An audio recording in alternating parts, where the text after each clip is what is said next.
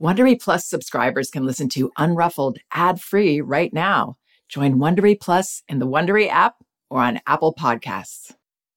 Most of us think a lot about our family's future. That's part of the job, right? And I'm sure you've heard that annoying piece of advice that says, don't buy that latte, invest instead. Well, we went for it a couple of years ago and opened a Robinhood account. To be honest, my husband wanted to cut down on coffee anyway. But you know what? Whatever your goals are, Robinhood could help your family build a better financial future. Investing a small amount now could make a big difference 30 years down the road. It's nice to be in the driver's seat and have autonomy when making investments, which is easy to do with Robinhood. Download the Robinhood app or visit Robinhood.com to start building a better financial future. That's Robinhood.com or download the app now to learn more. Of course, investing involves risk and loss of principal is possible. Returns are not guaranteed. Other fees may apply. Robinhood Financial, LLC, member SIPC, is a registered broker-dealer. You can count on T-Mobile to help keep you connected. After investing billions to light up their network from big cities to small towns, T-Mobile is America's largest 5G network. Plus, when you switch to T-Mobile, families and small businesses can save up to 20% versus Verizon and AT&T. Visit your neighborhood store or T-Mobile.com to switch. Plan savings with T-Mobile, third line free on essentials via monthly bill credits versus comparable available plans. Plan features may vary. Credits stop if you cancel or change plans. Hi, this is Janet Lansbury. Welcome to Unruffled. Today, I'm going to be doing something a little bit different. I'm actually countering my general advice to not focus on words that we say with children, but more on our perception of the situation, because what children sense is actually how we feel when we're acknowledging their feelings, when we're giving them boundaries, when we're helping them with their behavior that's gone off track. I still believe that the words we say, the scripts that we use, are the least important thing. What matters most is how we're perceiving our child in these moments and our role with them, and therefore the feelings that we have that come through. However, there are some instances where our words can make a big difference in that they interfere with our goals to have an easier time as a parent, be effective, and help our child to flourish and meet their potential. So in this episode, I'll be talking about those instances, why they matter, and what we can do instead. So one of the big ways that our words can have a negative effect, the words that we say, the words that we think even, these affect one of the most important aspects of parenting, which is our perceptions. For example, there are books, quite popular ones, and websites and statements people make, including parenting advisors, where children are referred to as brats and a-holes, and they're bullies, they're naughty, mean, they're drunks, terrorists, beasts that need to be tamed. It's become culturally acceptable. And don't get me wrong, I have a sense of humor.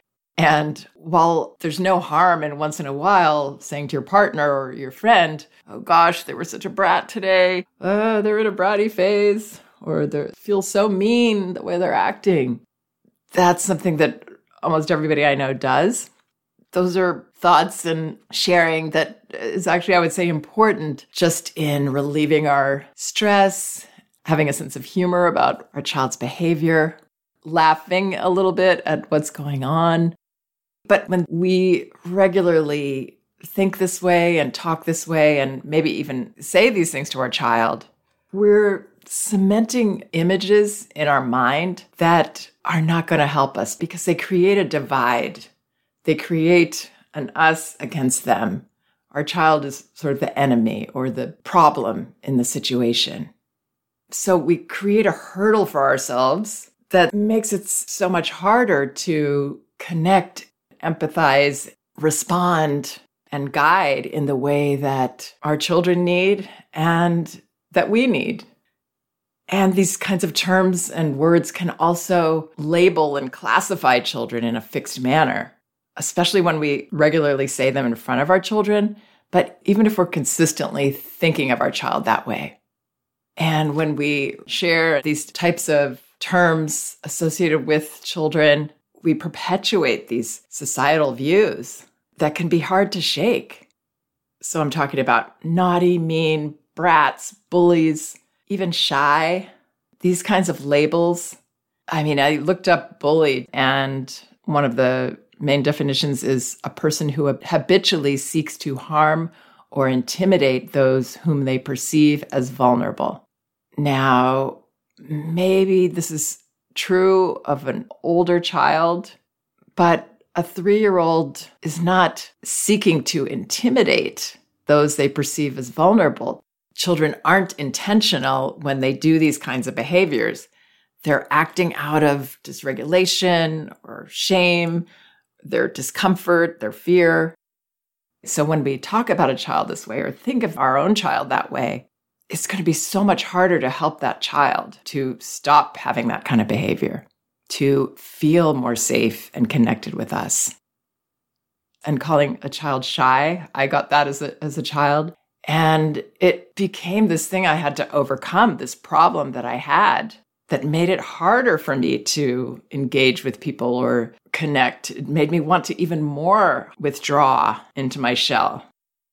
So anytime we're using these fixed mindset terms, we're making it harder for our child to grow and develop, pass through these behaviors, and for ourselves to see that maybe these are actions, but they're not nouns.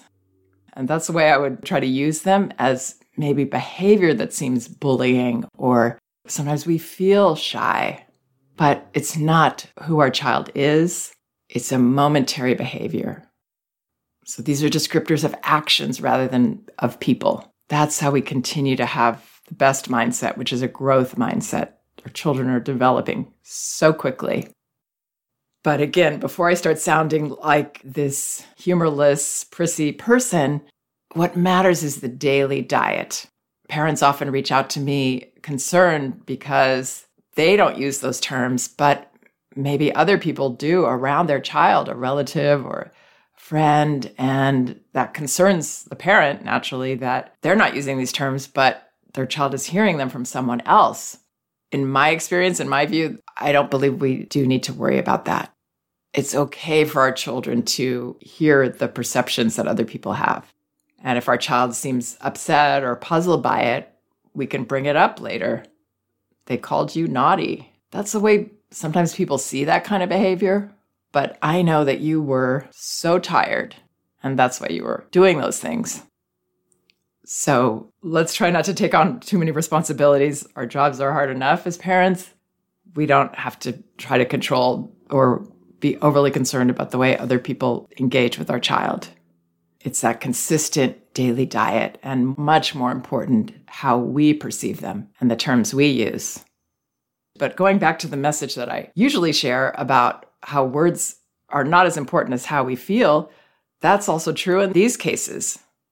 So if we're being playful with our child, we say something like, "That was very naughty of you," or, "I'm feeling shy. Are you feeling shy?" You know, there are ways that we can use the words that don't take on these negative, distancing, judgmental connotations. When you're ready to pop the question, the last thing you want to do is second-guess the ring. At BlueNile.com, you can design a one-of-a-kind ring with the ease and convenience of shopping online. Choose your diamond and setting. When you find the one, you'll get it delivered right to your door. Go to BlueNile.com and use promo code AUDIO to get $50 off your purchase of $500 or more. That's code AUDIO at BlueNile.com for $50 off your purchase. BlueNile.com, code AUDIO. So that's the first instance where words can get in our way, the way they affect our perceptions, and therefore our child's. The second instance where our words can get in the way is when we use swear words or words that have oomph behind them. Our child feels that power in those words. Or even if they don't, if we use a lot of swear words with emphasis, like we usually do when we say those kinds of words, then children will naturally repeat those. because that's what they do. They are explorers, and they explore the oomph and the power and the accentuation of those words. So they will imitate those. And parents might not see that as a problem. I would consider, though, that one of the goals most of us have is to set our children up for success socially, that other parents, teachers, other adults respect and appreciate them, like having them around. And when we kind of normalize using words that some families will be a little alarmed by or bothered by, then we're not maybe doing the best we can to set our child up to be successful in those homes or with those people. We used to have a neighbor. The children were maybe preteens, and there was a lot of yelling of swear words. We live in a quiet neighborhood, and it was off-putting. And these were actually very sweet, kind children. But there was this other impression that constantly came through that didn't seem so sweet and kind and was unpleasant. You know, even if we don't mind those words, they're not a big deal. Just to hear them shouted constantly is a lot. I've also had a friend of one of my children that came over. Again, a very sweet child who would do this, and it just makes it so much harder to empathize with children like that. It does make it easy for us to want to see them in a negative light.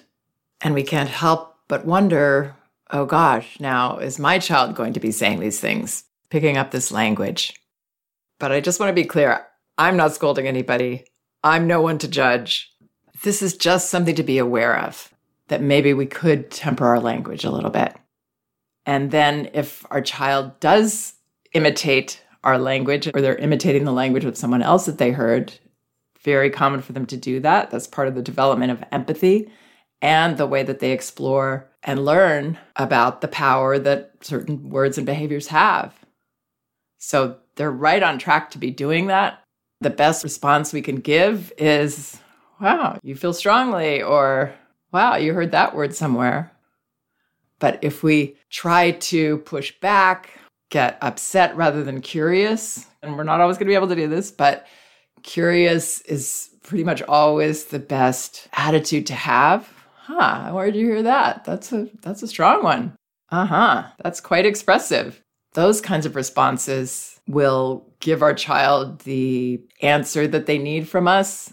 Okay, they noticed, but it's not a big deal. But if we try to say, don't do that, never say that to me, or we get alarmed because we hear our child saying that and maybe feel terrible because we said it and now they're repeating it, all of those things will create more interest in those words that our child maybe needs to explore. They really are just words in the end, but they're words that do have a certain power. And ideally, we're going to be people who don't give it power when we hear it from our child. So if your child is saying these words to you that they heard somewhere or even from you, try to just have a low-key, wow, reaction, not pretending it didn't happen, because then our child might need to keep trying to get our attention around it. We give it a little bit of attention, but not emotional attention. Just, ooh, yeah, that's a word you might be careful about saying with certain audiences. And we can have that kind of response when we expect that it's going to happen. Even if we never say swear words or negative words, our child will pick them up somewhere eventually and try them out, most likely. And again, that's what they're supposed to do. That's actually a healthy sign. So we've got nothing to worry about there, right? And they won't take hold if we don't give them that magnetic energy that we can so easily give when we get taken aback or worried or angry ourselves. Okay, now here's the third way that words matter.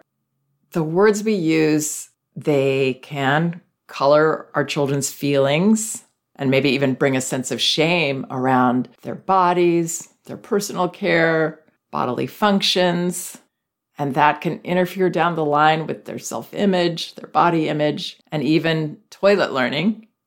when we say things, and again, this is so natural to do and say, and parents have argued with me, well, but it is. Like, I need to say that it's dirty, it's stinky, it's yuck, and make faces and wave our hands and do all that when we're changing our child's diaper. And it's not that we don't have a right, and maybe it feels really honest, but there are these repercussions. Remember, children are so impressionable about everything, especially what we do and say.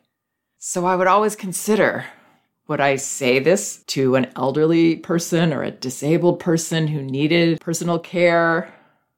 And if the answer is no, then I wouldn't say that to a far more impressionable human being, a child. I would consider giving them that same respect and politeness and kindness. Even when we're with other people and we're checking our child's diaper, I would do that discreetly too, because these are human beings and they deserve their privacy as much as anybody.